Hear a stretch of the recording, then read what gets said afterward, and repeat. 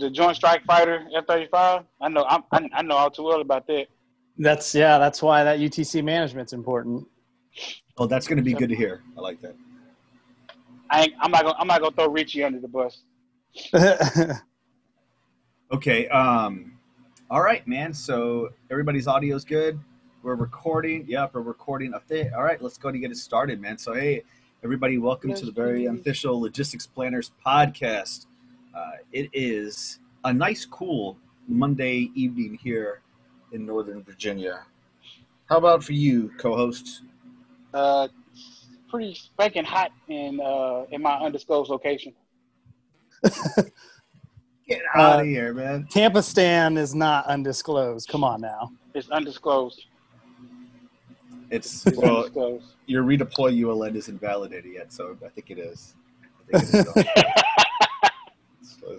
All right. I validate it tomorrow. In Hill, it is chilly and rainy. I see you got a what's that? A deer head behind you, or a moose head? Yeah, it's a deer. You shot it? I did in Texas. They got deer in Texas? Oh yeah.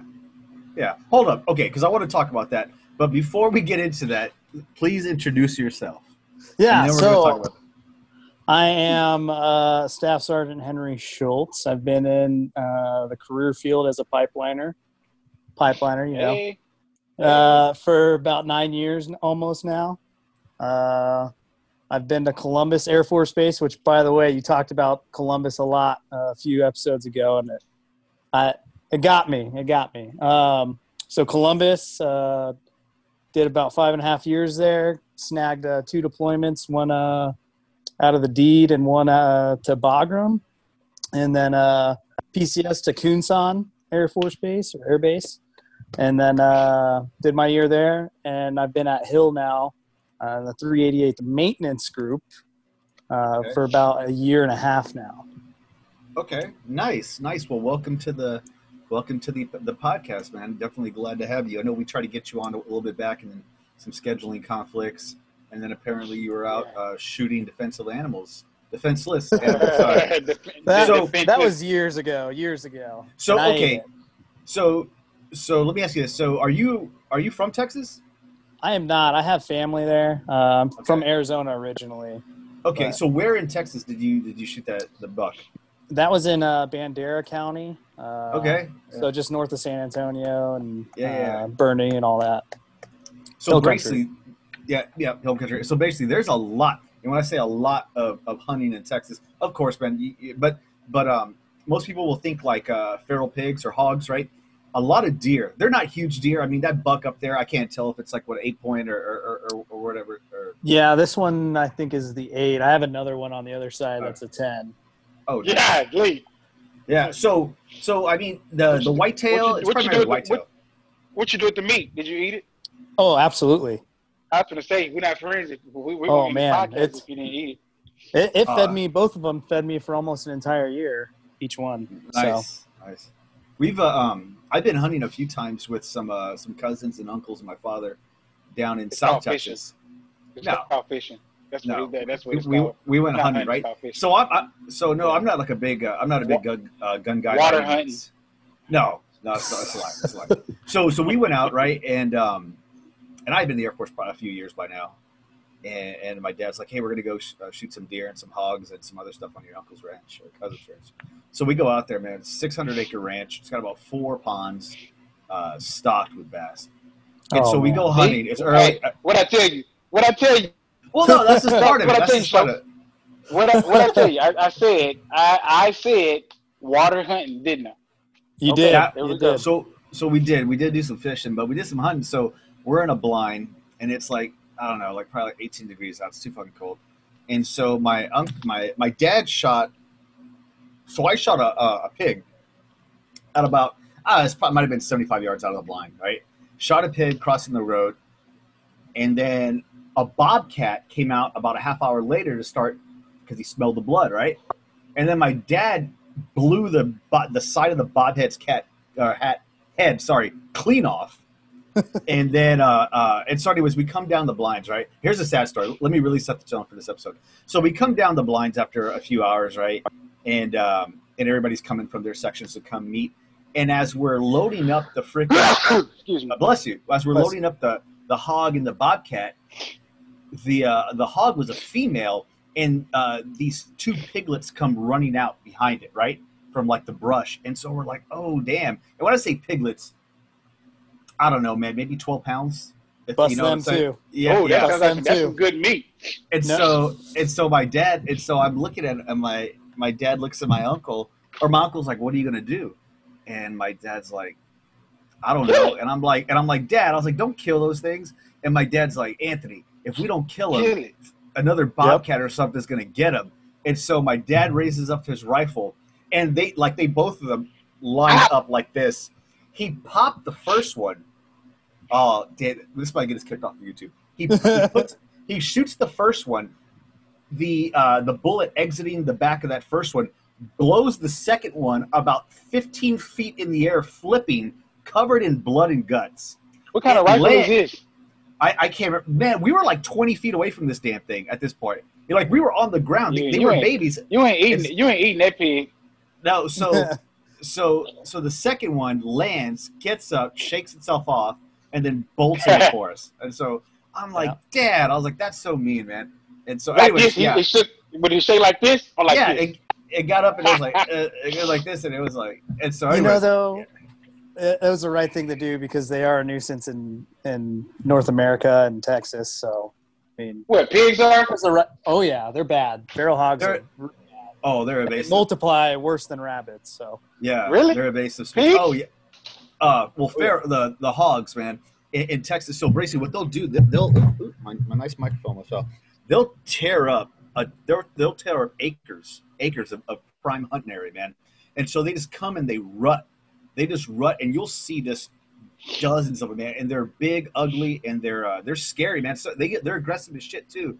My dad's. Are these like wild boars? Yeah. Oh yeah. Yeah. And some of them in Texas, and I don't know if it's south or central. They have the javelinas, the ones that have the tusks.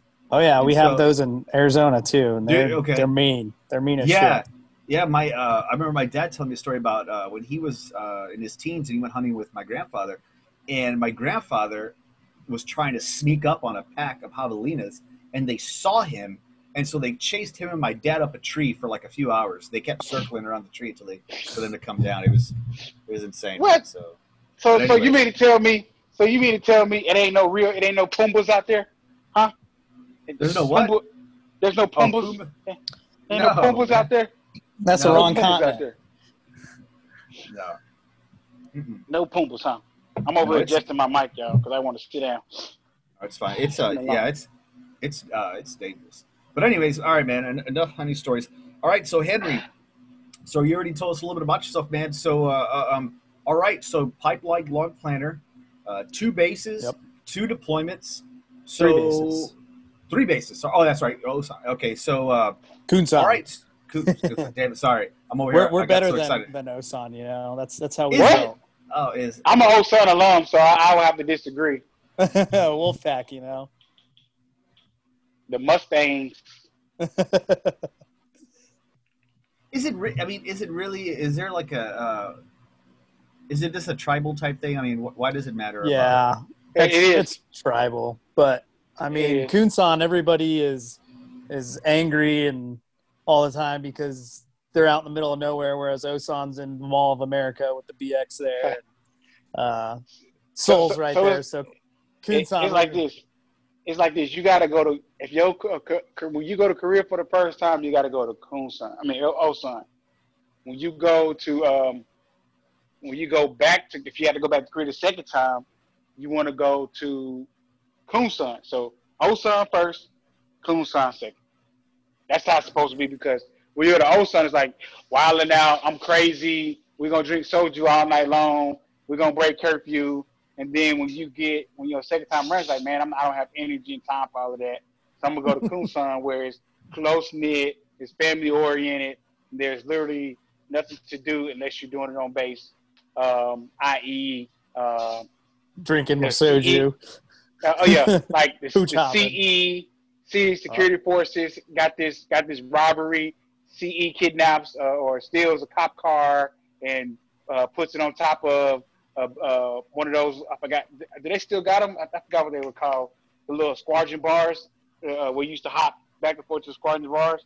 Or or the security forces goes and steals a CE statue. Oh yeah, Yep. that's what Kunsan is like. It's a big old frat party. Yeah, good times. Interesting. Good times. Nice. So, but Gonzo won't ever experience that because he's been living the high life his entire career. So that's not true. That's not true. I went to Osan for a month for an exercise. I went there for a month. He's been living that bougie life. Man, bougie. He's been bougetto. You know, bougetto. I'll tell you about the bougie life, though. I finally experienced it last summer, and I went on TSP to Europe with the F-35s. Now, that was the bougie life. Oh, full per diem, off base. I mean, a dream. Couple different locations. So he would have getting that senior CO love. So you're a pipeline planner, right? You got I would say a pretty damn good amount of experience in less than a decade. So have you worked with both pipeline and cross trainee log planners in your career? Yeah, I have. I've worked with them both. Whether I was the new pipeliner and being trained up by a cross trainee as well as pipeliners, and then I've also been the trainer for senior NCOs as a senior airman. Bless you. Yeah, so I mean, I had my first supervisor, Sergeant Snipes, Rashad Snipes. He was like, "Hey man, you're fresh out of tech school." Yeah, I see you, Bracely. He's a good dude. Yeah, so Snipes is my first soup, and just you're fresh out of tech school. You're a new kid, and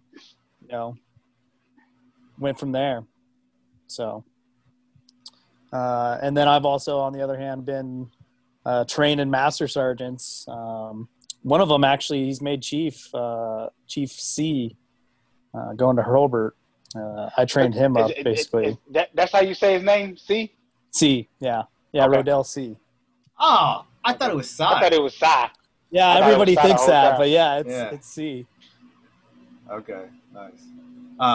Okay, so what would you say I know I have my biases. I would say that that cross-trained log planners, specifically those in aircraft maintenance, they make decent log planners, right? But I know that's not the consensus. So what would you say when it comes to, hey, what? It gets on my nerves. I mean, so what would you say? What would you say about the whole pipeline versus cross trainee thing? I mean, all right. So I've got a 2T2 I was stationed with, and he had a theory that pipeliners were better than cross trainees. Whether that's that's the debate, right? Is who's better? And I think it varies, and it's all relative to what their situation in their past is. So yeah, I think aircraft maintenance, if you're doing a lot of aviation move, they're going to know a lot more, when it comes to working with production and support and, age, knowing the equipment, all that kind of good stuff when it comes to aviation stuff. Whereas somebody who cross trains from, I don't know, personnel, they may be good on, some of the DCAPES type stuff. But besides that, I don't know. So I don't know. There's theories, and I don't know if I'm going to put it to rest, but so who was this person? Who was this person that had the theory? Would you say they were? If you know him, Alan Fanter, he's a trans guy, air trans, and he always preached it in the office. Oh yeah, cross trainees aren't as good as the pipeliner. So I don't know though. I don't know. Well, I guess when it comes to 2T2s, if I'm like, hey, I need you to put this box on here. Wow, it's there. I mean, I guess. I'm just playing. Hey, so this is what I say. All right. Oh man. So I used to be one of those guys that was like, man, forget these cross trainers because they're taking out opportunities that we know for us that been in the career field for 8+ years, right? But the older I got in this game, I felt like cross trainees from a holistic perspective, cross trainees are better loggies than pipeliners. Now, from a operational standpoint, pipeliners are better log planners than cross trainees, and mainly because um, cross trainees come in with that experience of dealing with from a whole different career field. They're bringing in, Mm-hmm. experiences, whether it's good or bad from a different career field. Pipeliners are so technically sound that we get into a situation where we're both log planners, but because one is a cross trainer, one's a pipeliner, we can't even speak. We're speaking the same language, but we're saying the same thing, we're just in different language. So it's very unique to the situation because I've seen where we were in the shop, and if it was a heavily populated WRM base, there was a cross trainee that had services background, and we were able to get a WRM problem resolved. But I also seen where if we were at a heavy aviation base, that maintenance background, like in perfect example, Chief Weisbaum, man. When we were doing CSW, he used to call BS, hands down. He used to call the BS flag on a lot of maintenance stuff whenever maintenance try to come across and say they can or can't do stuff, especially with the ammo guys or weapons ammo. Chief, I know it's a difference, but Oh yeah, a huge difference. So I think that cross trainees bring valuable, like they're valuable to the team, but I also think that log pipeliners are more lethal. yeah. I would agree with that, especially with just example. I think I got on a rant on the I'm group grabbing a some couple water, but months keep ago. talking. I can hear y'all. I was on a rant a couple months ago about how you have these senior airmen and staffs who are very well versed and knowledgeable because they're pipeliners, and then you're sending these cross trainees are getting opportunities, whereas they're brand spanking new and they're still in upgrade training. So I think that's probably where my I guess issue, if you will, not necessarily an issue, but where my disdain for cross trainees comes from is because they were soaking up some of the opportunities that younger staffs and senior airmen could have been eligible for. Was it because of rank? Why do you think they were getting those opportunities? Yeah, I think it's rank, but and agreeably so now. I mean, that was a lot more of a younger opinion of mine growing up as a log planner, was wanting to go do these different things and not having the enough time in service versus time in career field. Okay, I see that. I can see that, man. So no, those are both pretty very good, and I would say very damn accurate perspectives from both of you, and I would agree with both. So you are at a very unique wing, right? Extremely. Base in That's general. yes. Just the multiple, the host installation, and then the multiple wings that are on that installation. Oh, and by the way, throw in the amount of boom that can go off at that area, right? Which is that where you're at? Yeah, so Hill. So there's the 75th Air Base Wing, which is the AFMC side. That's the host wing. And then there's a 388th Fighter Wing, which is the F-35As, the new Air Force toy. And then there's all sorts of stuff. There's depot that's going on there. There's, what is it? Where they do the stamp missions, all the munitions building. There's, I believe, some sort of nuclear or ICBM type capability stuff going on. It's astronomical the amount of things going on that base that it's insane. Isn't that the base where the units or the squadrons wanted to have the ability to do load plans for each of their or the squadrons wanted their individuals to be load plan qualified there? That I have no idea. Maybe I'll have to go back and I could have sworn I saw Hey, that stuff. well, Schultz may not remember this, but that's a conversation that we had back in 2017 at our contingency locations about who's responsible for doing load plans. Oh, this That, is that the was this that, this, that, this that is was a the heated detail. debate. That's always a heated one because 2T2s don't ever want to do it, even when they're within the unit. And logistics planners, we can, if you got Ah, into I codes, don't you say might be that. able to do it. Don't say that. But, Don't say that. I mean, I'm not I codes qualified, so I can't do them. That's kind of like All saying right. I'm not forklift drive qualified, so I can't do So that. rule of thumb is this. According to whatever DTR. the DTR, JTR, whatever it is, the unit is a unit responsibility, right? Mm-hmm. Okay, but at the same time, when you're talking the mobility machine, that's from what I've been told by multiple LRS chiefs, not just law plans chiefs, the LGR, DAS, whatever it is, uh, they are uh, they are the courtesy. Like should be a seamless operation. Now, it really depends on what the base's mobility capabilities are, right? If that base doesn't have JI capabilities, then it will behoove those 2T2s to train those units and then that base to come up with a plan and say, hey, excuse me, goddamn Yes. allergies.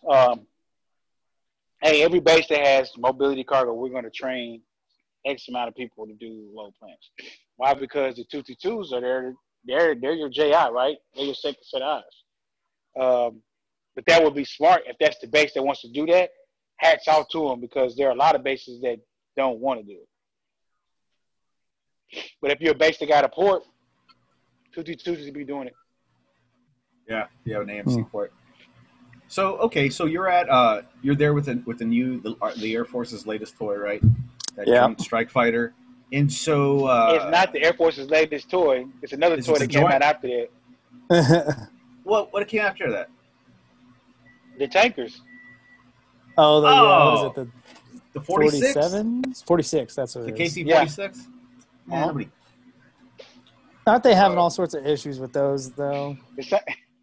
Well, we're not going to go there. I don't know enough about them to talk about that. Talk about readiness levels of the 46. Okay, so talk about your time there, being part of that program, and were you involved in any of the talk about your responsibilities there, and were you involved any way in the preparation of those UTCs? Take it upstairs. Oh man, so I've only been there a year and a half. So with the UTCs, they were already built when we got there. Just basically my baseline though of getting to Hill is basically IN process. Took my time to house hunt and all that good stuff. And my first week, I went TDY. So I went to Italy and Germany on a site survey. This might upset some people who've been stuck at bases because last year was that was the dream year, right? So went on a site survey, went to Italy. Aviano, went to Spangalum. Hold on. You went and did site surveys at Aviano and Spangalum? Yeah, so the reason being, though, is because they've never taken 5th-gen aircraft there before. So they had to know, could they operate? Is it feasible? All that kind of good stuff behind the site survey. Why didn't you just look at the BSP? But that's of course without going too detailed into it. But yeah, I had a chance to kind of hear about what Schultz was doing because we were actually tagging along for an event that we can't really go into detail about, but we were tagging along for an event which probably caused Schultz to be out there a little longer than what he was supposed to be out there for. I wouldn't necessarily say that, but yeah, we that whole concept you guys had going on was pretty neat. But so I went between that, I went TDY for the site survey to different conferences for Astral Night, which is a big integrated air missile defense exercise in the USAFE AOR, and then as well as the Rapid Forge Conference, which is that whole what are they calling it now? It's no longer adaptive basing since it didn't quite dynamic fit the force agenda. deployment. Dynamic force employment, DFE. No. Dynamic, yeah. It went. They tried to do ACE, but they called it something. They got like a couple of different names, but Agile Combat. Wasn't that what it was? So there was that, and then as well as I did another site survey. We took jets to Switzerland for a foreign military cells trial, if you will, and then the actual TSP that we did. And then I've also done another site survey in France and different conferences. So yeah, I was gone about 130 days out of the year last year. Okay, good stuff. So you mentioned the UTCs, right? Separate from the mission or whatever those guys are doing. What is your experience with UTC builds and do you think that those are important regardless of where you're at or what type of mission? So I would say this is probably my first real unit with being a pilot unit as well, and it's so crucial getting those right the first time, because if you're not, you're having when it comes review time, you're basically if it's not done right the first time, it's got to be redone. So I don't know if it was just because the nuances of being a new program and all the different nuances that go along with the F-35 and Alice, which is the server it runs off of, and all that kind of good stuff. But because of the way that it was set up, there's just a lot of revamping going on right now currently. I mean, Sergeant Bracely, you can talk to it because we've been working, Sergeant Jordan, one of the other senior selects. So there's just two of us at Hill, or at the 388th, Senior Master Sergeant Select Jordan and then myself. But that's kind of become her brainchild, or her baby is trying to knock out that UTC management or that rewrite before she gets on.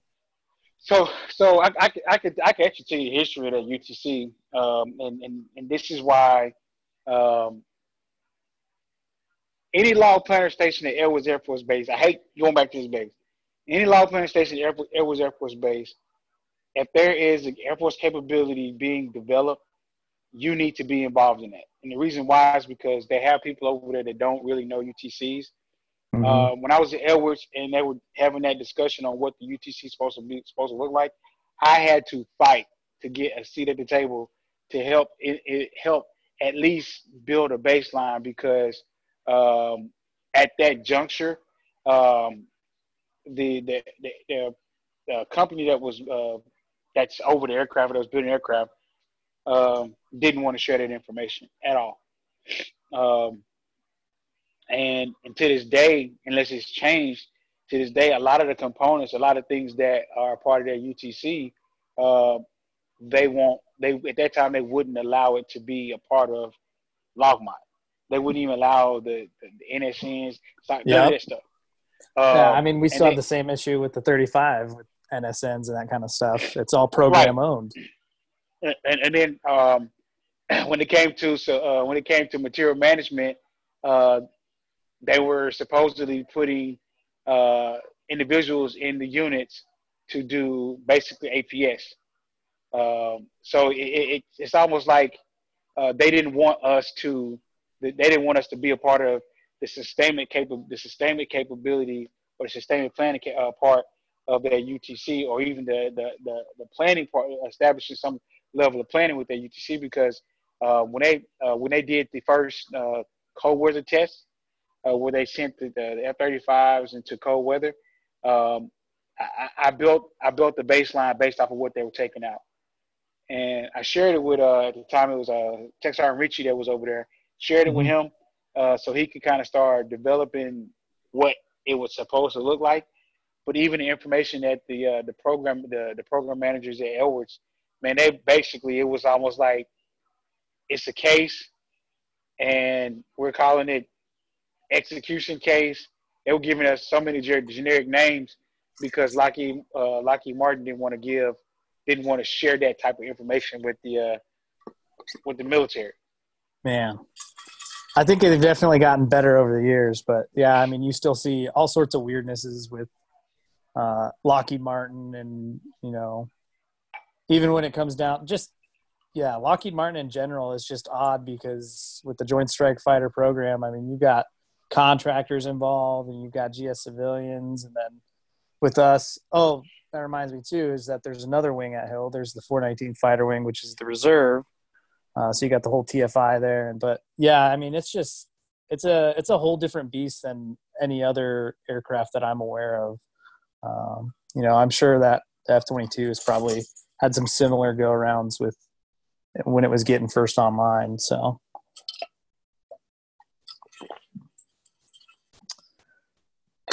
and I'm on mute. Okay, so you talked about you just mentioned right now that that's a TFI base. I wasn't aware of that. So yeah. So have you? I know you've probably been. You said you were on the road, right? As soon as you got there last year, have you had a chance to go and network with the other planners at the multiple organizations on base? And do you guys ever do like joint training? Yeah, so we're very there's pretty decent line of communication between the 388th and the 419th. So us and the reserves, we talk to them all the time because they're constantly accompanying us on the aviation movements, and then as well as the host wing, the 75th. I mean, we basically do all the planning for these big movements, and then the 75th executes, and what we end up doing is becoming a unit representative in the DCC and helping out with all that. So, and then as far as the communication between the 75th and 419th, I can't speak to that just because I'm not in that scenario. But I mean, they sit right next to each other office wise. I mean, they're 2 doors away from each other, but yeah, it's super different working in a TFI construct, and especially when you throw contractors in the mix of it too. There's just a lot of nuances and specialty cases with moving contractors, especially like during the whole COVID thing, things like that. Yeah. So he mentioned something that we don't hear often, right? You're a log planner at a base. You're probably capable of executing your own deployment missions, right? But you're a guest on the wing, and when missions go out, the host wing manages that execution, the deployment execution. Even though you probably got a whole work center, they can literally do it on their own. You probably got somebody who can sit as IDO, because I think you guys got like. I said probably, but because maintenance officers can actually be IDOs too. Oh yeah, the 75th had a maintenance officer who did a career broadening thing. He was sitting basically as the D flight commander, and he learned all sorts of stuff. And then he's back at the 388th now. Okay, but yeah, there's all sorts of weird stuff going on here. But he mentioned something that was unique that a lot of people don't get a chance to experience is when you're a log plan shop at a host wing executing a movement, you sit in as a DCC representative for that unit moving. I experienced it when it was at Barksdale because we had the I think they're not the 917th anymore. There's something else, but they were the reserve 18 unit, and then we had a reserve B52 unit there. And every time they went out, we had to go. We came in. We manned the DCC, but the reserve wing actually led their own. They led their exercise. We were just there as to facilitate any issues or concerns between host wing support and the unit that was going out.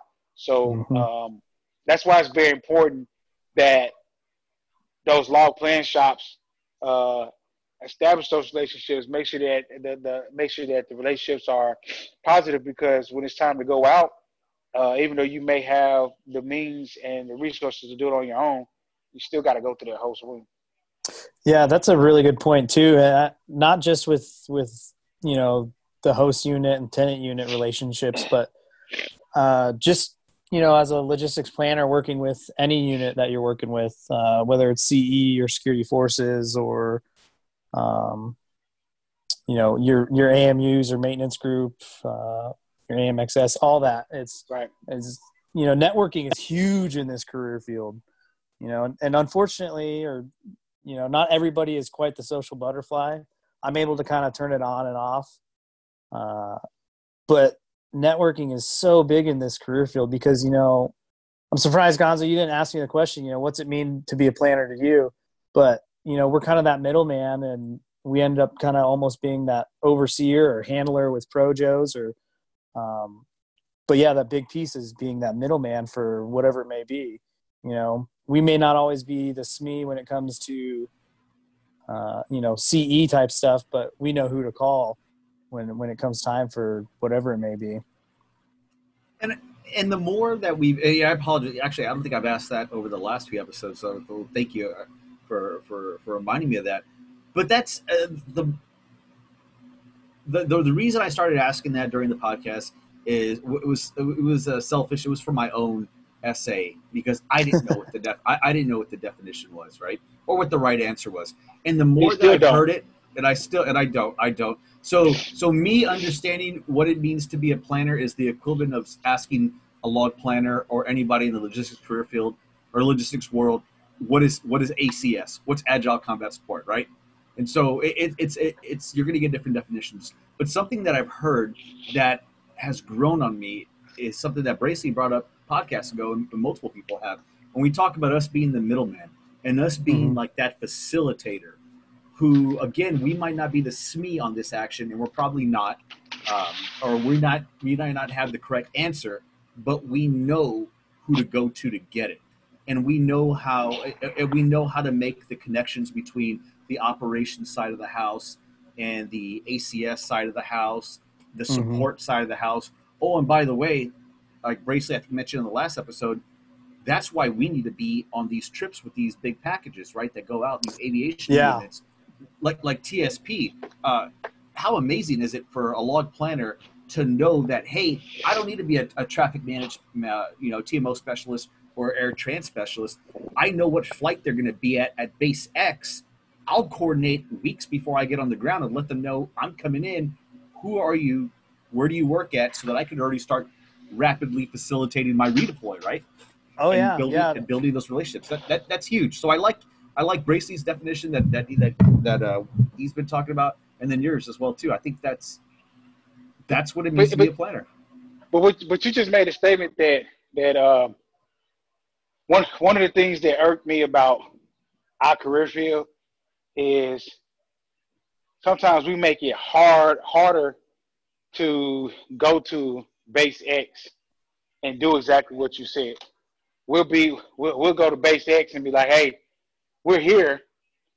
We showed up. I coordinated with you. I sent you all these files, and then when we get there, it's like, oh, you're on your own. They give you a little corner of the office, and they be like, we too busy to deal with you. But that's kind of your job. If I'm sending a package in to, let's just say, if I send a package in to Guam. No, I'm not talking about Guam. I'm just using an example. I haven't thrown it out there because people get in their feelings all the time. Let's just say I'm coming to Guam at Anderson Air Force Base. I'm coming there with the expectation of, hey, I'm gonna go straight to a log plan shop. I'm like, hey, we're here. Here's our get out. Here's our assets. Here's this.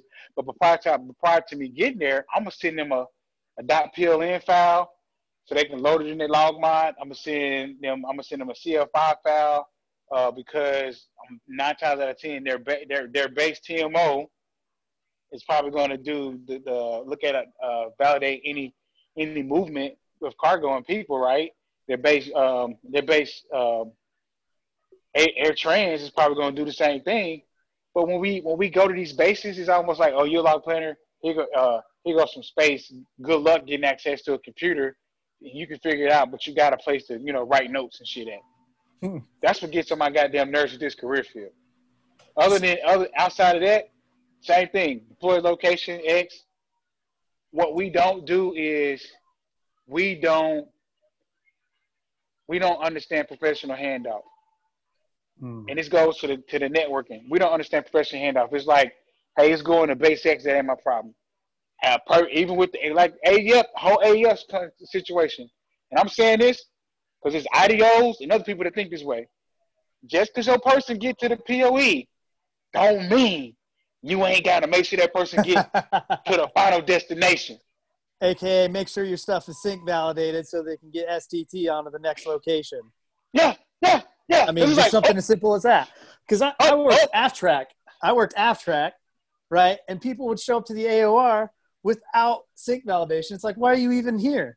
So you're about to get me on one there, basically, because I've seen it all between aft track and being on that further location. We're talking networking, right? We're talking log planners doing actually what log planners do, right? I'm gonna give you a perfect example of how from my experience how it works so smoothly. We had a presidential support operation in the PACAF region, right? And 2 bases were sharing 1 aircraft. So you know what happened? We didn't know we were sharing the aircraft. The base that was sharing the aircraft with us called us and said, hey, we're sharing the aircraft. Can you send us blah, blah, blah, blah, blah? Oh, sure. Because the reason why they needed that information is because based off the equipment that we were sending, the log player shop there, I'm going to give a shout out to Kadena, the crew at Kadena at that time, not the current crew. I'm just going to say Kadena pre-2015. So we communicated back and forth. We shared CL5 files. We shared CMOS files. Why? Because, and I'm gonna explain to you why that's very important. When our cargo got picked up from Yokota and went to Kadena, they had to take our cargo off the aircraft and reconfigure the aircraft based off the load, right? So when I experienced that as a staff sergeant, that stuck with me for the rest of my career. So anytime as a log planner, if I'm sending something to another base, the cargo equipment, first thing I'm doing is download stuff. Say, hey, look, here is everything that's coming to this base. Just in case y'all got to transload, do whatever. Here it is. So your 2 T2s and TMO can effectively plan that mission. That way, when the aircraft gets on the ground, you guys not trying to open the plane up and say, oh crap, all this stuff was on the airplane. We don't know what we got to do. Now you fucking with ground time. Now you fucking with money, right? Ooh, yep. And then people, yeah. So we have an issue with it's left the base. It's not my problem mentality. So here we hit Schultz it on it. Like networking is big. Networking is really big in this career field. We should be able to go to any base and just be like, hey, I'm law playing such and such. Yep. Who you know. That's the first thing I ask someone. Hey, what other loggies you know? Oh, you know Snipes, McCrae, whoever it may be, who've you worked with, and then you can kind of feel them out because then I know this person, that person. Oh, I didn't like that guy or whatever. Anywho, but yeah, I did the same thing when I was in Europe last year. Is I made sure I talked to Aviano's IDRC and Spangolms and hey, this is what we're bringing. This is what's going on. Greg Garcia was the IDO at Spangolm at the time. So I got to work with him, and their team was fantastic because they're so used to taking on TSPs and getting that communication that can't say enough good about that team that was there during the time. So, but yeah, networking is so huge. I mean, because of it, I've done all sorts of cool stuff just from the Air Force, Sergeant Thacker, if you guys know her, Chanel Thacker. I mean, she knows somebody who knew somebody. It was actually Sergeant Looney's fiance at the time. He was a Green Beret, and we were in Afghanistan, and he was out there at the same time, and we got to go hang out with those guys and do some cool stuff. So, yeah, I mean, it's beneficial both professionally and off the clock as well. But networking is huge. There's that saying, it's not always what you know, but who you know. And that goes Yeah. hand in hand with our career field. Yeah, Yeah, definitely, I can remember countless of times where I would call a base and be like, hey, this sergeant Bracelet, from such and such representing this unit, blah blah blah, and we got X, Y, and Z going on, and you get to the base and that base's interaction with you is almost like it's like a WTF. And trust me, um, it's some bases East Coast of here, and I will remember them.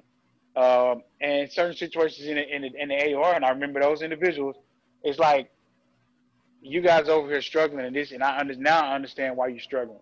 You're struggling as a unit. You're struggling as a work center because you have this mentality. You have this "it's not my problem" mentality. When one of the key things we do as 2Gs is we move things and we transport things, but we also manage that data.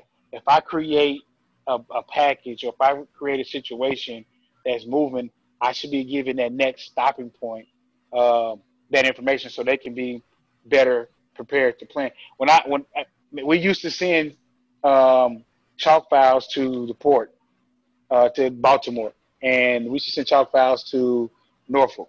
That stopped. Oh, I, oh, I wish we, oh. I wish we would make that. I wish we would make that a requirement. The reason why is because when you do that, that's out of sight, out of mind. When you do that, it forces you to get back into that mentality. Like, why are we sharing this with them? One, you know if you would know if they were think bound anyway, because you're running that report, right? You can't chalk them unless, if you're doing your job, you can't chalk anybody unless their stuff is correct and decaps, right? But that's a personnel's job, by the way. I had to throw that out there, but like we used to do that, and what that did was we'd send that file to the ports, and they would import that into whatever system was it, whether it's Gates or CMOS, and they manifest. It'd be pre-manifest. Hey, this is the package coming from base X. Whoop! It's in there. We don't do that anymore. We don't even require that anymore. Well, we used to do that for onesie twosies to Norfolk. We'd send the X-Men file, right? I hate the Uh, X-Men file. yeah, That's not a law. That's not a law planner's document either. I hear you, man. But I remember sending that uh, when I first cross trained. I was doing deployments. I was like, damn, man. And I always wondered. I wonder if somebody's actually reading this stuff on the other end, right? You had a mission with like 373 people, and let's just say that's coming from 200 bases. Are you checking 200 individual X-Men files coming through there? So yeah, that's okay. So go ahead. Accurate information on X-Men files are important. I'll tell you why. Last night I worked a mid shift, right? I had a unit coming back from deployment. They came back from the AOR, and it was the port who had done it, I would think. But they went through the whole line, and they were like, hey, we're missing 13 packs, because there was another mission after that. They were going to Portland or somewhere like that. They're like, hey, there's 13 people. Well, it basically somebody had copy and pasted. Long story short, somebody copy and pasted the final destination, and those 13 people were like, no, we're going to the next destination. So, I mean, those things are important.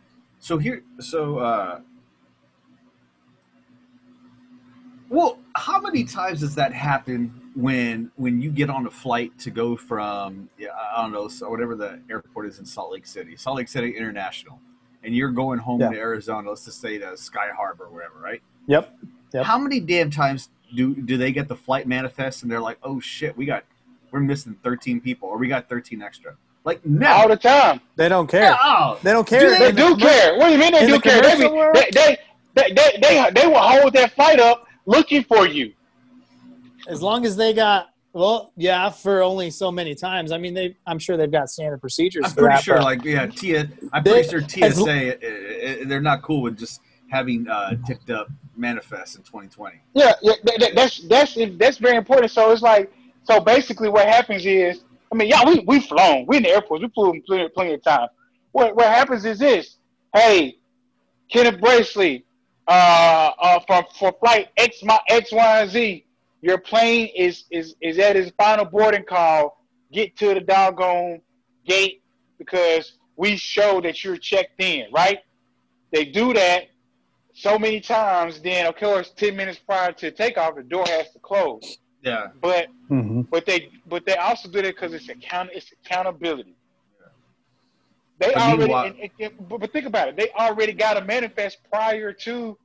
They already got a plan manifest prior to check-in because we booked flights.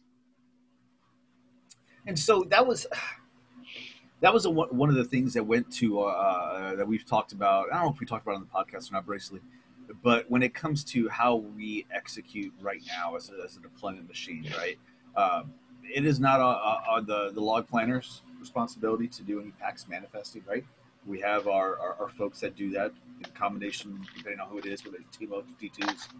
But that whole thing, man, of like, and I know it's every base does it a little differently, but I've been at bases before where we have our own dedicated airlift. We get our own strat area. Let's just say we got 225 going out. And it's like 2 days before you drop off your bags so that the day before any stragglers could drop off their bags. Then we got people showing up 6 hours prior to departure and then taking 30 minutes to process, and then 5.5 hours they're sitting waiting for the damn flight. And it's like, bro, every day all over the world, people move. People move, and they have stuff with them that they move to. If somebody told me, like, hey, Gonzo, you got to go from Washington Reagan over there to Dallas Fort Worth, and your flight leaves at 12. I need you to be there at 6 a.m. I'd be like, what? Like, what do you mean? Like, so I just wonder. And I know now I'm talking about stuff that our peripheral doesn't own because we don't own those systems, right? Or those necessarily. But we own the process. You're right. We do own the process. So I mean, it's I don't know if it's through technology or just looking at our processes different, man.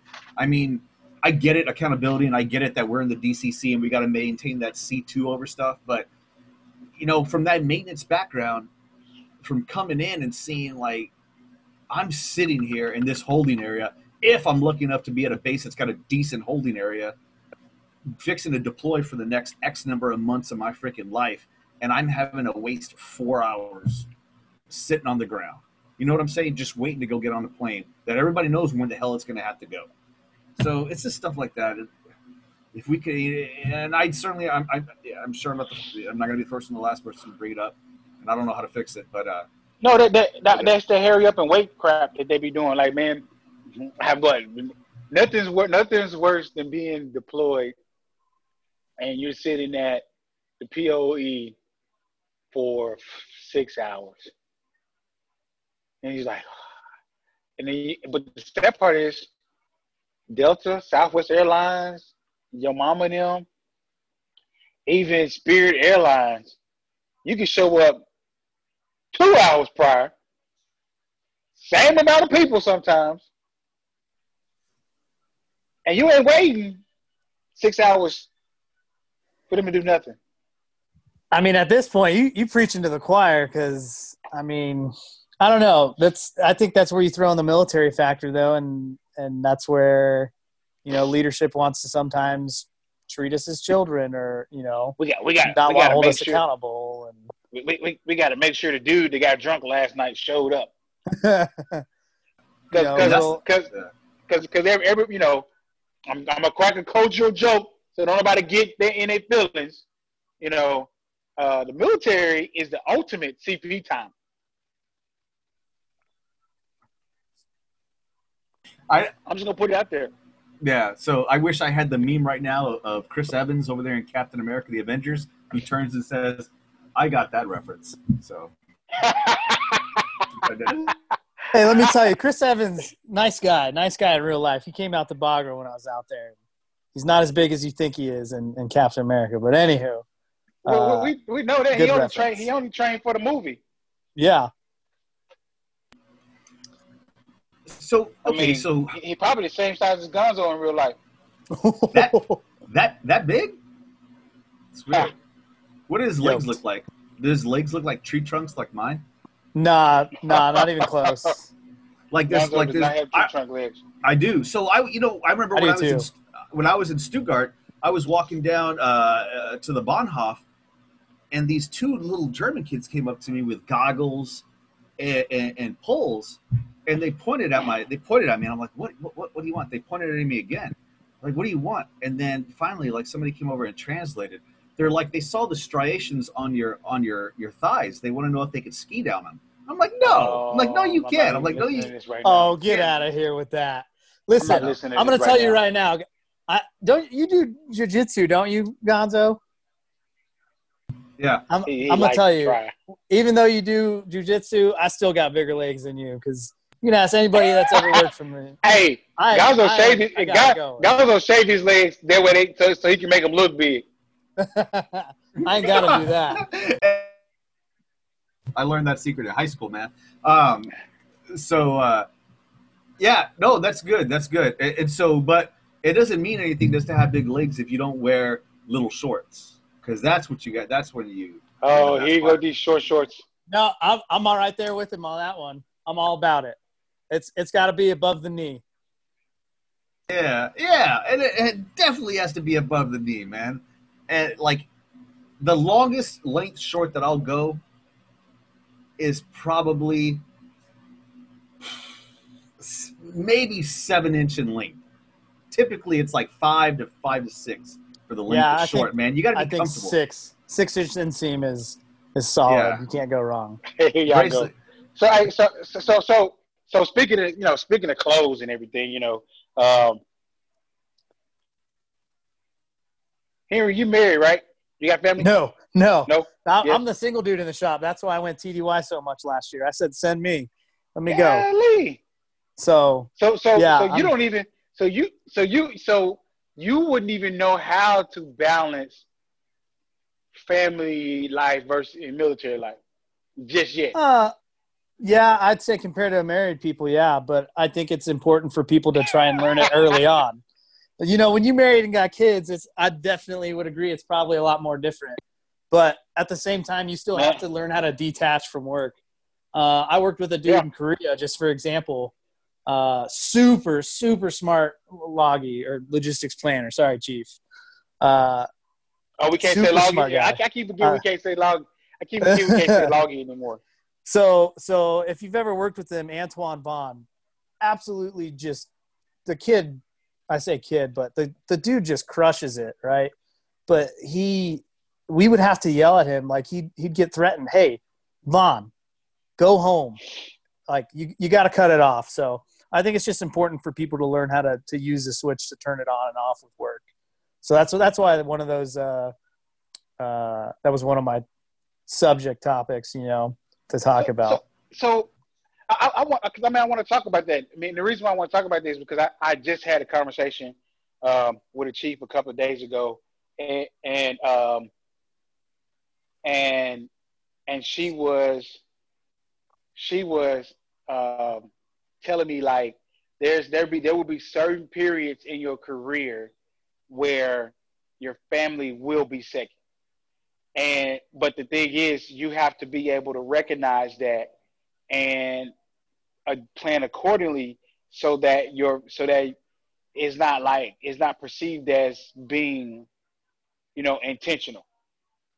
And Ooh. when she said that, I was like, yeah, I didn't think about that because we have gotten so caught up into this theory of promotion that we have to be I all the time, and we forget that the whole Hermes concept is to be able to balance work, personal development, uh, subordinate development, and being able to have that mental wellness.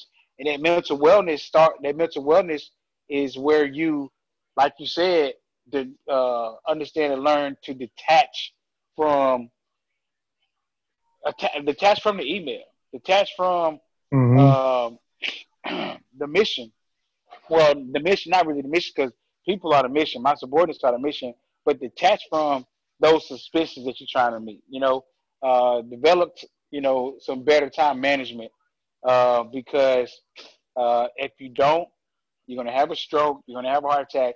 One of the guys that I admire in the Air Force, he's a lieutenant colonel. Homie had a heart attack at a football game. and it was like homie, like he was like when he had that heart attack, he survived. He was off work for about a month. When he came back, we talked, and he was like, "Look, man, after this heart attack, I literally realized that I'm not going to. I realized what's important. I have a job. I know that's important, but I'm gonna give that job the energy that job needs, not wants, but needs, and then I'm going to ensure that I focus on making sure that I'm healthy enough to continue to be as service versus being somebody that we're gonna replace in 2 days anyway. Because while he was gone, the mission kept going. Those contracts kept going, but you definitely got to figure that out now. Because if you don't, you're definitely going to have some disgruntled subordinates. You're going to have people that don't want to work with you, don't want to work for you, and you're going to be a lonely soul. You know, some people, I don't understand how they even married the way they act in the office. I really don't understand. Man, so Bracely, I experienced that working on the flight line, man. I mean, you always, not to stereotype, but you knew who the guy was, and it was a guy because the preponderance were men. You knew who the guy was that hated his wife and kids, or either one of them, right? That's so true. That is so true in the maintenance world. Let me tell you. Yeah, because they were the ones that always wanted to be at work, right? And when you would be like, "All right, so we're fixing to wrap it up," they'd be like, "Well, wait a minute, we could knock this, and this out." And it was like, "Damn, man!" And so the first couple of years of maintenance, it didn't really catch on until somebody pulled me aside. Because I was like, damn, the tech sergeant so-and-so loves working. They're like, no, he don't. He hates his wife. And I was like, oh, okay. But man, it's so true. It's so true. I mean, there's just another example. There's a kid who sits in the parking lot at work because we always try and fight for that good spot, that good parking spot. And this kid sits in his car for like an hour smoking cigarettes or vaping, like before he goes home. Like, go home. We want the good spot. But it's true. People just they hate going home sometimes. Man, hey, look, I'm telling you like this. I bought a house, okay? I bought a nice size house. I don't give a damn if I don't like my wife. It's a corner in my house I can go and be at peace. I'm just saying, like, you gotta you gotta find your peace, and it better not be at the bottom of a bottle. And it better not be at the end of a cigarette. Like you gotta find your peace. I mean, so bringing it back to finding that too is that I'm one of those weirdos who's got too many hobbies to keep up with, basically. I mean, and that's where I find my balance is, since I'm a single dude, is I've got 30 different hobbies that 96% of them involve being outdoors or adrenaline rushes. That, I mean, that's where I find my balance, or that dichotomy, if you will, of home and work. So yeah, it's important. So like obviously I would hope that the senior NCOs, or the people who've been around in the Air Force a little bit longer have figured that out by now. But for like the younger kids who are still going through CDCs, or the airmen, is that they find that balance or dichotomy between work and in home life, and finding an outlet to decompress. So I think it's just something that's the airmen got it. Do they though? Healthy though. Doing it healthily though. Because everywhere I've been so far, them jokers booking out of their office at 4:30. It's 4:30. Boom. They got that civilian mindset. Man, maybe that's just because I've came in 2011, right? And it was right in that weird transition of generations, if you will. So I mean, I try to see both sides of it, basically, right? Hey, go home, or keep staying at work and knocking stuff out when you need to. It's just finding that. It's probably the pipeline airmen that want to leave at 4:30. Whoa. Look. Hey. What? Hey. Oh, shit. I was muted. At this juncture, I'm going to tell you now, at this juncture, the only time I'm going to be staying late at work is um, if I'm taking care of my airmen. That's it. Outside of that, the mission can get done. Well, the operation, not the mission, because people are the mission. The operation can get done every day. Unless my boss come in with, hey, this is a very, very important um, action. If it's something that I can get done or something that I can accomplish with minimum impact on the team, that's what I'm shooting for. And the reason why is because you don't want to you don't want to train that culture of people that feel like if they leave, it doesn't get done. And Let's you want to start training people to be replaceable versus irreplaceable. That's true, basically, and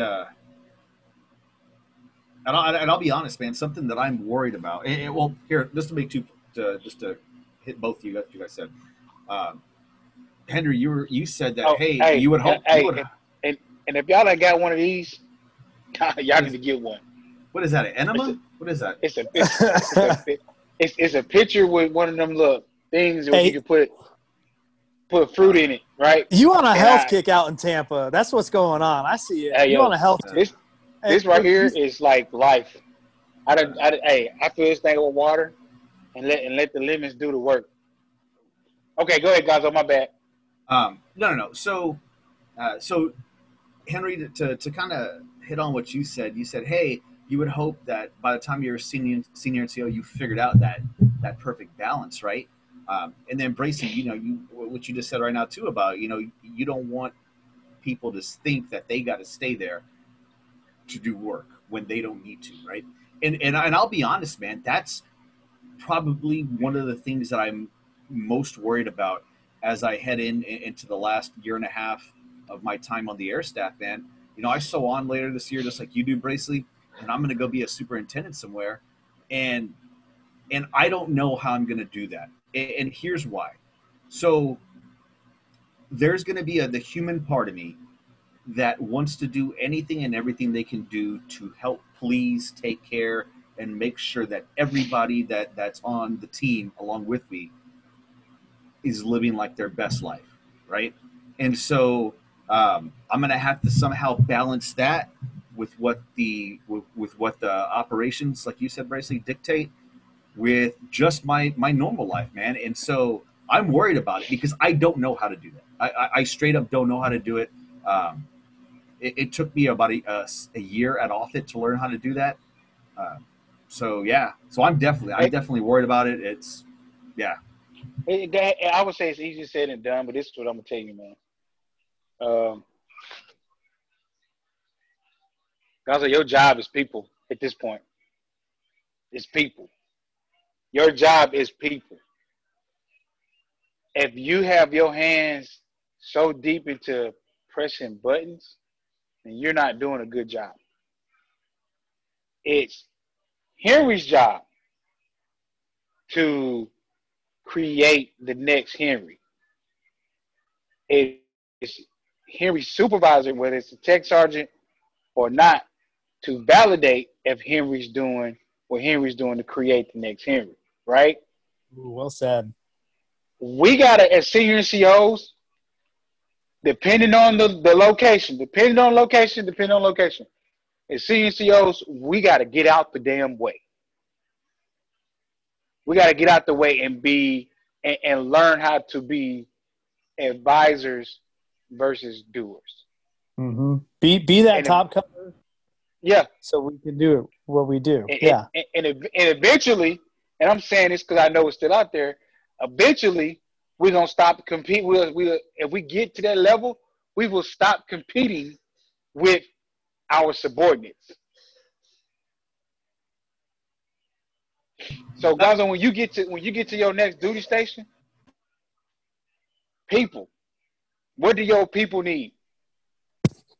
Set a strategy with your team, and your job is to do monthly and quarterly checkups with your team. That's what you got your branches for, right? Nobody uses that chain of command anymore. If you establish that chain of command and you establish that, that that that work relationship expectation, then that fear that you have as far as being able to balance the mission versus personal life, it'll go away because you you go to staff meetings. You're gonna be in staff meetings all day long, right? When you come back, you're gonna have personnel and squadron or wing level objectives that you gotta complete. But you gotta get your team to be part of that. One of the things I'm learning at this current assignment right now is time management. And my allergies, excuse me. If we don't get that, if we don't really embrace time management, then we're gonna be all over the place. And people gonna see us like, oh, that's what a leader's supposed to be like, killing himself or herself. They're drinking Monsters and Red Bull just to stay focused, instead of being fit physically and mentally and spiritually to where they can smoothly operate and walk through and deflect bullshit that comes. Oh, that's good. That's good advice. Good advice. Thank you, guys. I think no, that definitely helps, because my plan was just to develop a raging heroin addiction. But sounds a lot easier to do that. That sounds a lot easier than that. I mean, I can still probably balance both, but no, that's true, Bracely, and that's something that I need to understand.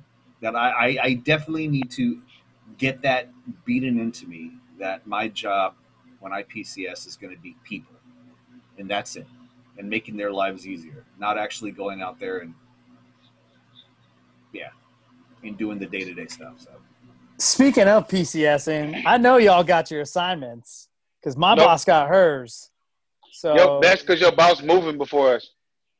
Oh man. Yeah, I'm excited to see where y'all go. Do you know where she's Gonzo going? ain't going nowhere no time soon. Yeah, I know where she's going. Yeah, I do too. I got pissed off when I found out. Is it one of the ones you wanted? It is. I know Bracely wanted it.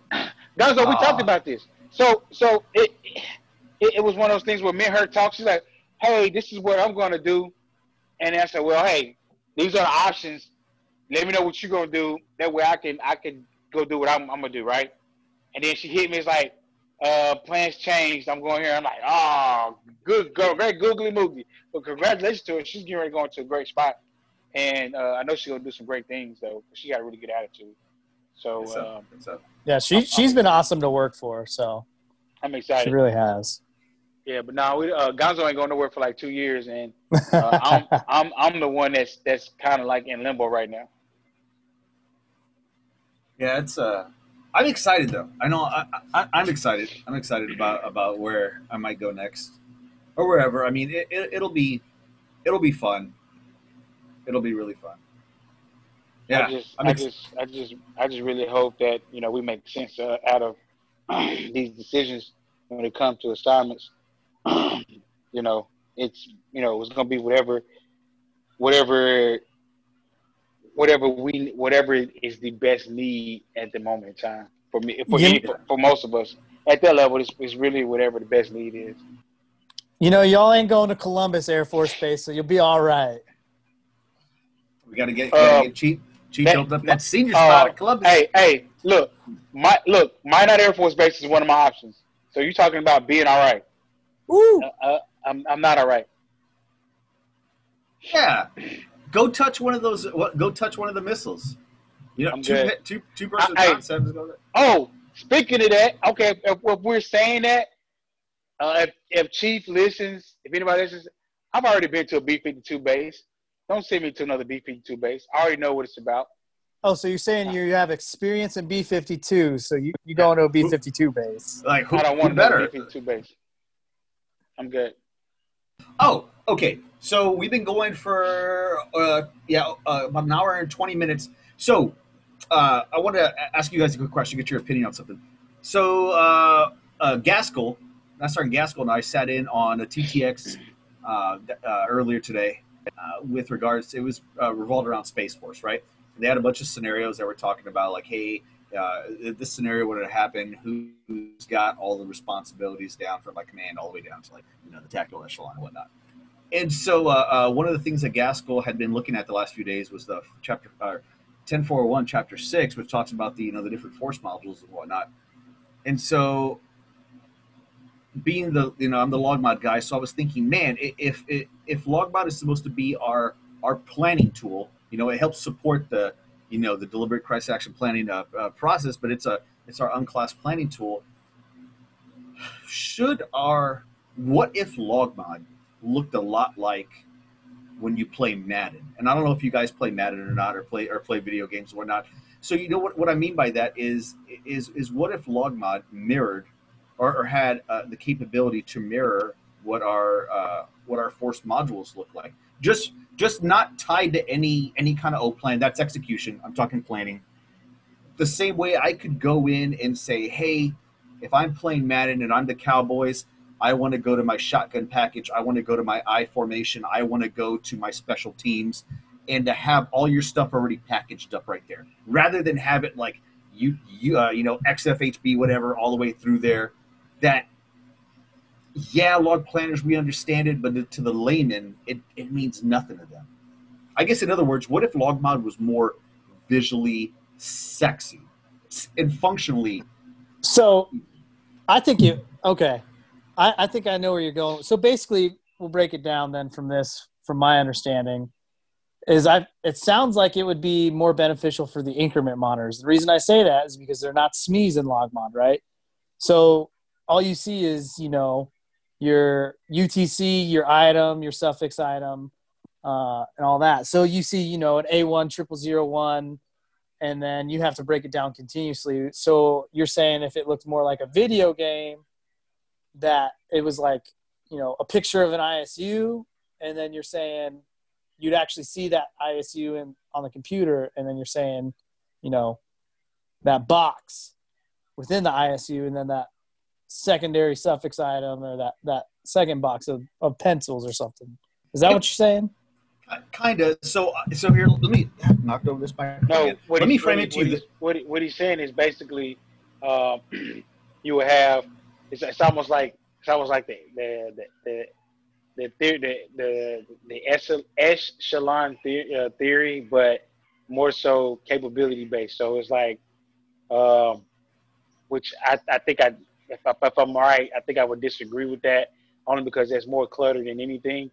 But it's basically you taking open the base force module or sustainment force module, and you putting all those capabilities into one little section, and then what happened is you will have those function areas having to continuously manage that, unless you have a UTC management module where they manage their capability separate. And then if they manage the capability separate, and once it updates, it automatically goes, it automatically updates into those force modules, so that when it's executed from the standpoint of, we want to pull these capabilities.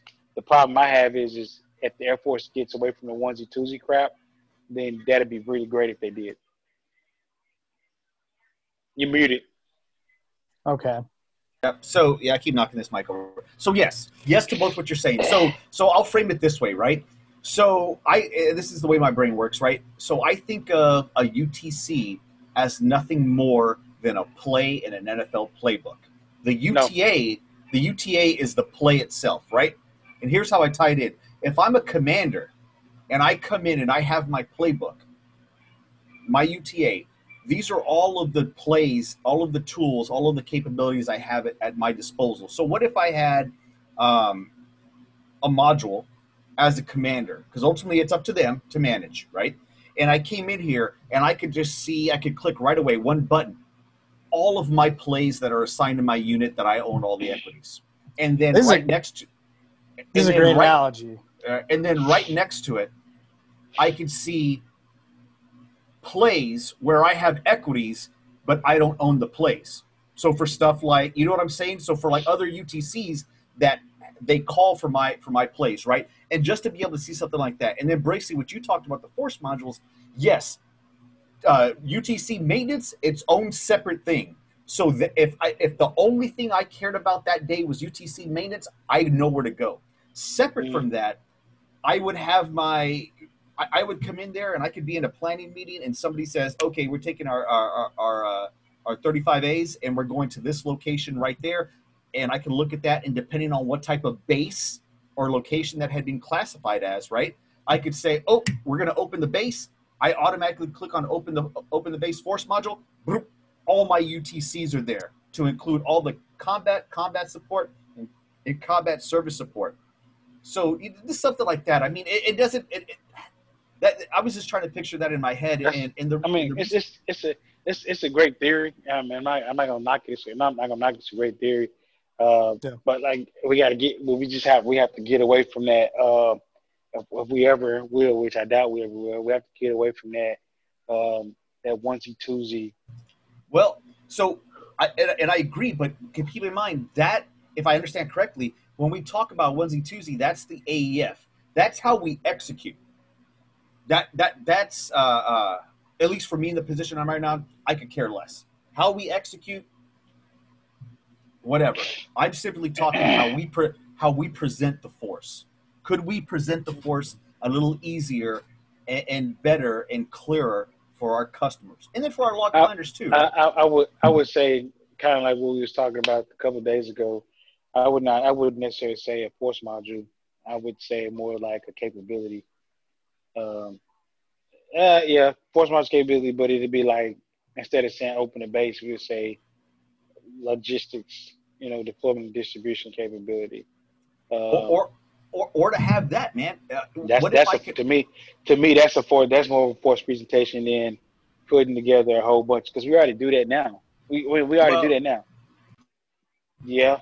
We did, right? But about a year about a year and a half ago, the way we present those forces changed, and how we present them changed. And it really didn't change. Well, I'll send you what I have. We changed the UTCs, but we didn't honor that. Like, we didn't change force presentation. We didn't change capability presentation.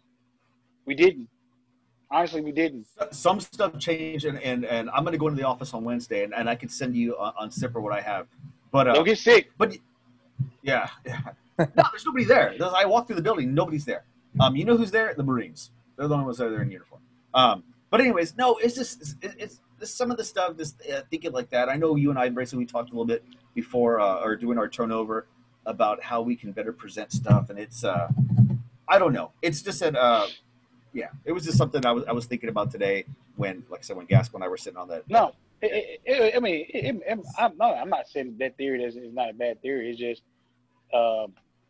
put it together and see what it looks like, and in the mindset that we're forced to be in. And once because I could. No, I'm not gonna go there because I don't want to get shot. Let's just say there are people in the system that we're in now that hate the system that we're in, but we're so far gone, it's going to be almost difficult to reset. I got you, man.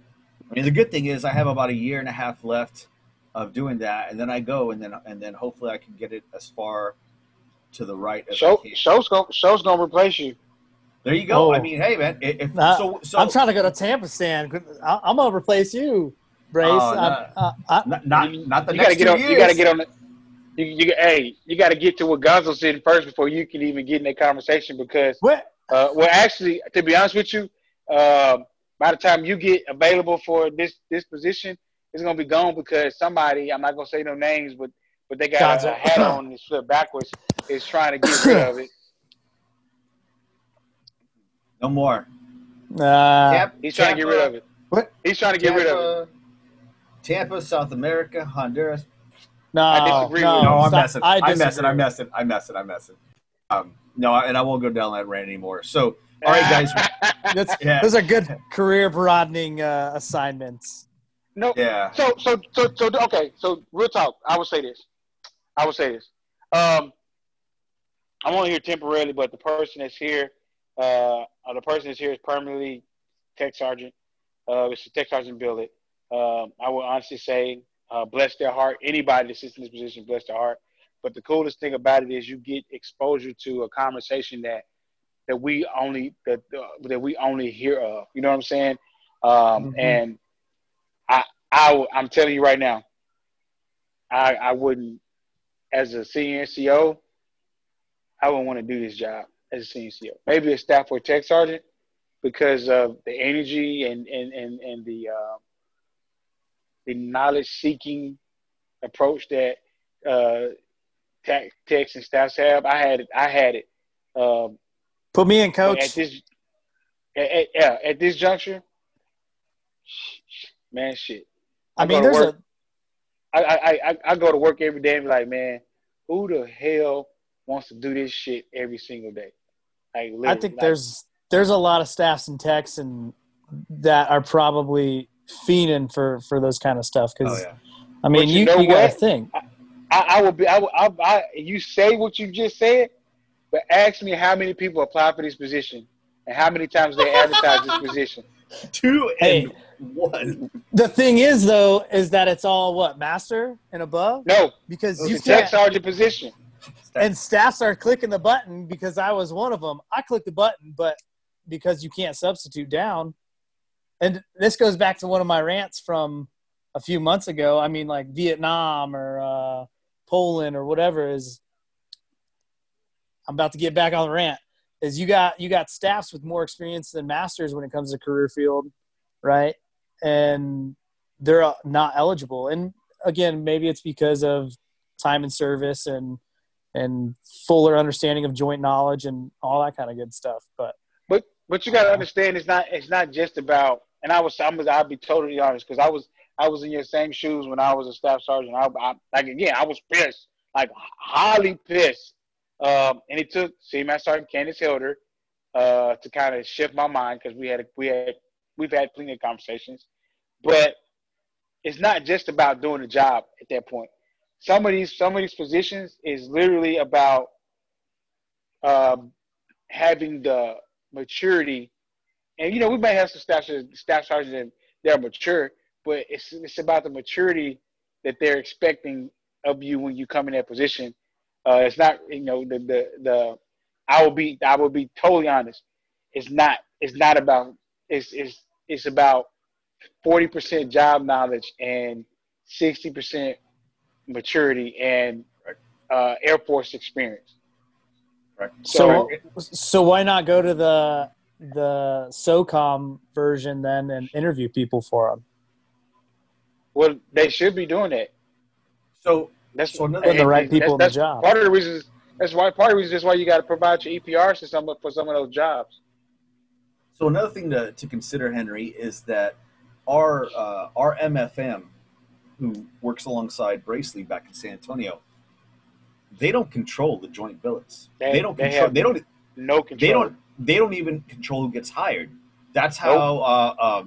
So yeah. So the assignment and the person who works the joint assignments. I could be wrong with this, but they're not even our standard person who we have working our regular No. assignments. They're from another Nope. office, right? So so yeah, that's why a lot of it happens to do with when those Equal Plus ads come out and you see that this is the minimum grade, this is what they need. Well, that's what they're going to get, right? I know our career field's looking at changing that, but I don't know where that is, honestly. So, but to echo, as somebody who's filled a joint assignment overseas on a COCOM staff, Bracey's spot on, man. It comes down to a lot of it is personality, your own self motivation, and yeah, and how you're able to carry yourself and work on a joint heavy officer joint environment, right? I will tell you that rank matters when it comes to the joint world in the two instances that I've worked. I remember being in the E6 on the COCOM staff in UCOM, doing TSP movements when they started over there, and you would have an Army or Marine lieutenant colonel or colonel come and say hi and just have a normal conversation like we are with me and the other Tech Sergeant 2T2 on the staff, and then turn around and have a very rank-oriented conversation with the Army E6 right next to us, right? Because that's Your cultural. son That's is how they funny. are. Yeah, he's not. He's not. And I don't think of him my son. I think of him. He's $800 something a month. But yeah, boy, I just step it up. No, I'm messing. Yeah, So anyway, super valid. yeah. So yeah. And that's like that's the plus and negative about being in the Air Force, right? Yeah. I miss it, and I lived it. I miss not being able to go directly to my master sergeant or senior master sergeant. I miss that. The reason why I miss that is because it literally devalues your rank and tech sergeants. Because, like Gonzo was saying, in other services, they have rank specific conversations. In Mm-hmm. the Air Force, I said, even now, I heard it when I was deployed on my last deployment, and I hear that out here. It's like in the Air Force, enlisted people, and senior master sergeants is where life, where you start meaning something for enlisted. Master sergeants down, master sergeants don't get no respect. Tech sergeants don't get no respect. Staff sergeants don't get no respect. Senior airmen don't get respect. Like, those stripes were earned. I mean, senior airmen's time and grade, cool, but staff and tech, you earn them. Whether you all you did was study for a test and you didn't do nothing else but study for a test, you still earned the stripe, and you earned the right to be called that and be treated as such. But you have to act that way too. You can't walk in and just because you got the stripe, you demand that respect. However, Cross yeah, trainees. in certain services, when you walk in that room as an E5, E6, or E7, there's no question of doubt that individual, they know that individual is living up to at least 50% of the expectations of whatever their enlisted structure says must, and shall do. Us, we still hammering now, hey, go get the Brown Handbook. And like, everybody like, fuck the Brown Handbook. Dude, if we honored the Brown Handbook, I guarantee you we'll probably get back to when A1Cs was able to go talk to a 06 without having 7 people stand over them while they talking to 06. We can get back to that. I mean, I did it as an A1C. I did it as a senior airman. I did it as a staff sergeant. As a tech sergeant, all of a sudden it became taboo to do that. Wow. Yeah, same. I mean, in the Navy, they got a whole fucking chow hall specifically for chiefs. So do you think that culture is going to change then because they've gotten to basically masters are now boards now? It'll change for masters? No, the coach is not going to change. The coach is not going to change because everybody is empowered to be powerful, if that makes sense. Everybody has rights. Everybody. I've literally saw really good tech sergeants' careers destroyed because they were doing their job, and a certain airman or certain subordinate didn't like it. And it wasn't that the tech sergeant was a work center bully. It was toxic. Because the tech sergeant was holding that airman accountable, but the airman couldn't mentally manage that, even though it wasn't like, in my opinion, it wasn't bad. But that tech sergeant's career was destroyed. So that basically stems back to then, and I'll kind of transition almost back to basic training and say what you want about new airmen, whatever, but teaching accountability on their own part, then kind of that extreme ownership of their actions. But they do that in basic training. The mentality shifts when they get to their first duty station. That's the tough part, Bracely. Is you're right. The mentality does shift, and and I'm sure there's plenty of studies that may lend to or address why that happens. Uh, and so again, that's why you talk about about when I leave and go to the next job as superintendent, that my focus needs to be people. Yeah, you're right. I need to be able to see that. I need to be able to. We need to be able to see that from the staff level, or somebody, a senior airman that's went to freaking ALS and now you got troops. You need to be able to see that person, for whatever reason, especially if it's not work related, especially if it's because airman so and so just PCS'd in, and this is his first or her first time away from home, and they're 18 years old. They just turned 18, and now you're hearing stories that they're hanging around the wrong people in the shop, because we all, not in just the shop, in the squadron, right? You need to be able to see that. So, and that's tough, man. And that's tough. And I know that kind of goes back to the whole like how involved in your airman's life or your teammate's life should you be, right? Yeah. And so just difficult. that stuff. And just like Bracey said, maybe Henry, maybe you do that, and all of a sudden, you see somebody going down the wrong path. You're trying to lead them, you're trying to help them, and then they screw up, and then you want to hold them accountable. And like Bracey said, they turn around, try to ruin your career. I mean, hey, you can only lead a horse to water, but you can't force it to drink. Yeah, I know we've been on for a little bit, and I got some homework to do, but I'm gonna tell you this story. And when I heard it, I was so disgusted by it. So I was deployed to a location, and the staff sergeant was like I don't know what she thought she was doing, but the way she was talking to this airman, with that work, and she was just like basically like, if you don't like what I'm saying, or if you don't do what I tell you to do, I'm going to give you paperwork. And it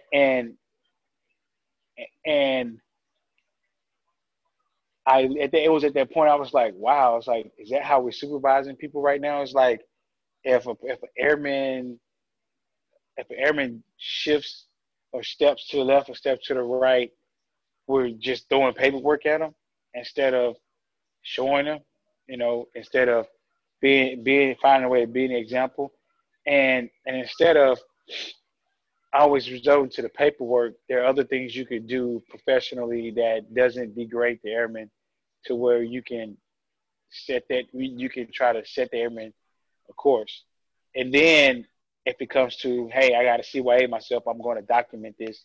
Then you document. You need to document everything you do with the airman anyway, whether you give them paperwork or not, because at that juncture, when you run situations like holding the airman accountable when their EPR comes out, and they go to IG with a whole bunch of stuff on you, because they trust me, they're going to IG with a whole bunch of stuff on you, guarantee you. They're documented, but you're not, because you're so focused on the mission. And again, as a supervisor, the mission is the people. And unfortunately for tech and staff sergeants, your mission is the mission, operation, and the people at the same time. And that's where it gets difficult. So when I heard the airman say that, the staff sergeant say that, I was disgusted with that statement. And it was almost like, look, staff sergeant, you ain't shit. I mean, like this is this kid's first deployment, first time being away from home. This kid is an A1C. Not that he's being away from home, but like first deployment. Like, this joke only been in the Air Force 3 years, and this motherfucker's still trying to figure out supervisor. And he or she is by themselves, and this is their new temporary supervisor. So this is their first experience. Oh shit! Is this what moving is gonna look like? If somebody don't like the fact that, this is why she had an attitude with the kid. So they make the kid stand outside while they were cleaning the bathrooms. Right, the kid had to stand outside while the staff sergeant was sitting in the fucking bus, and the other people were in the bathroom cleaning up. They make that little motherfucker stand outside with no cover. When I say no cover, no shade. So the supervisor drove down, check on the bathroom, check on another location, and when they came pull back around, the airmen had actually went in the bathroom to kind of get out of the shade, to kind of get themselves some shade. And the staff sergeant was like, "Why are you standing? Why are you inside here? We're supposed to be out here." Blah blah blah blah blah blah blah. But it's like the fucking people in the bathroom fucking cleaning up. That's where they need to be in the first place. So, Watching them. all right. So from the sounds of it, this staff sergeant sounds like they first of all, they don't like being at home, so they like being at work. But they like how I brought that back around. But for real, I mean, that's all failure on the staff, right? Because I mean, your subordinates are a direct reflection of how you are, right? At least that's in my opinion.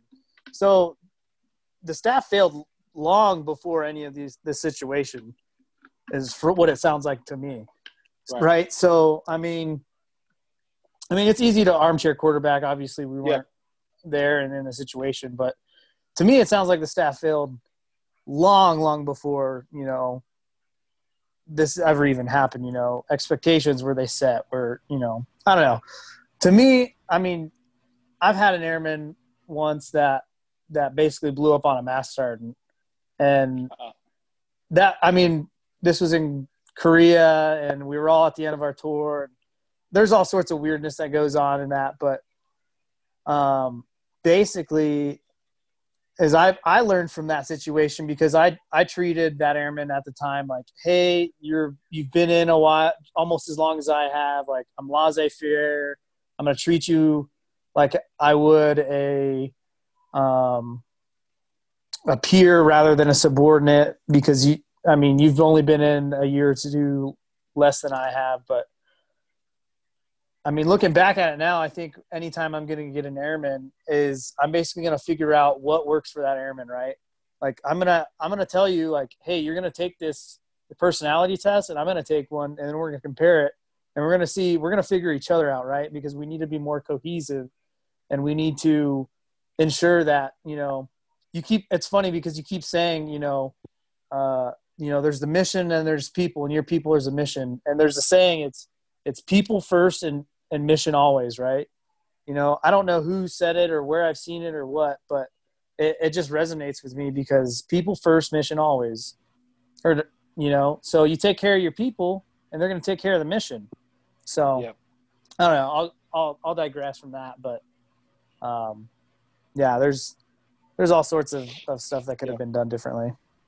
Yeah, I mean, that's a crazy story, basically. And I mean, the one thing that I'm going to go out on a limb and say that's probably true is that there was no way, shape, or form, whoever that staff sergeant was, they were probably pipeline. They weren't across training. And so no, I'm messing. So anyways, okay, guys. So we've been going. Like that was for maintenance, though. And more than likely they were a maintainer too. So all right, guys. So we've been going quite a while. So let's go ahead and wrap this up. Henry, thank you for being on, man. I appreciate it. Thank you for the perspective. God damn, 9:21. Yeah, we've been going for a while. It goes by so quick. So give us your final thoughts, and then Braceley, take us out, man. Yeah, definitely. So final thoughts. Appreciate, first of all, the invite to come on. I'd love to come on again and just BS and talk some more. Yeah. But appreciate it. Glad for the insight, and all the younger planners out there, keep pushing through. Somebody told me the first 4 years of the Air Force are always going to suck, and they do. And once basically after that 4 years, you really got a handle of what's going on for the most part, right? So keep pressing on, and things always get better. And book recommendations, actually, I want to throw a quick 2 book recommendations. Extreme Ownership. Yeah, Extreme Ownership and the Dichotomy of Leadership. Yep. See, you already know. So some of the words I've been saying probably resonated with you if you've read them already, but good stuff just leadership-wise and knowing people. But, thanks again for having me on. It was awesome conversation. So Uncle Ken Brace, take it away. I didn't hear no what your name was for this time, so Uncle Ken. Hey, so we were. Hey, so we didn't catch this. But me and Schultz were deployed around the same time. So Yes. so my name in the AR, everybody just called me Uncle. So that it did. Rubnick, Troy Rubnick started calling me Uncle briefly. So everybody would just used to call me Uncle because I mean I my time there, man, I focused on making sure that people were good to go or good and making sure that while they were in stress, they could call me and talk to me and shoot the breeze about anything. True. But so I'm gonna debunk one of your statements. The first 4 years of the Air Force better not, it should not suck. My first 6 years in the Air Force were awesome. They Okay. drug. Personal life, they were fun, but work-wise, as a pipeliner, you struggle, in my opinion, because Why, man? I you don't had know, fun. you don't know what the hell's going on in the logistics plans community. That's just from Man, my perspective you because I you came you from talking Columbus. I came from you Columbus, right? you, So, you talking to the two-time ACC Law Players Airman of the Year. You talking to coined by the ACCIG. You talking like dude. I had a blast my first 6 years of the Air Force. I didn't. oh, I did I too. didn't. Even in log plans, like that's where my passion grew in log plans, and mainly because of the people that was we get ready to go to another conversation, but it was mainly to For the real. people that were around me when I came in.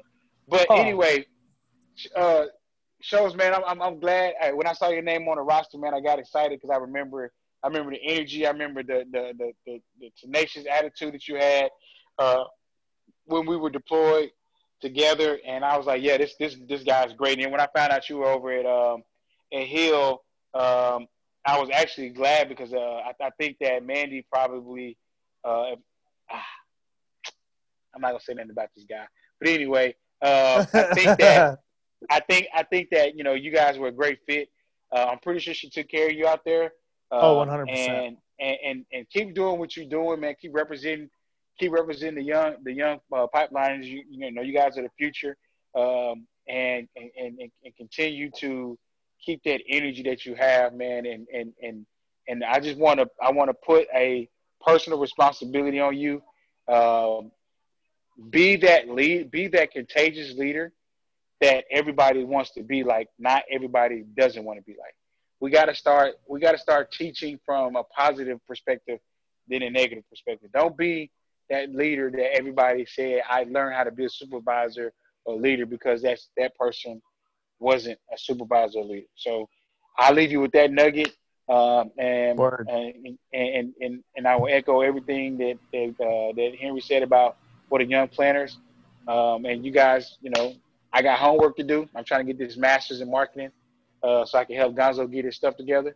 And I am. And before you hang up, I want to tell you before either you two little privileged pipeliners say about or Henry, you first 3 or 6 years of your career, first 4 years career bad, you don't know what bad is until you spend the first half year of your career cleaning up the pubic hair of another man in the maintenance building at work. All right, and with that, I'm out. Bye.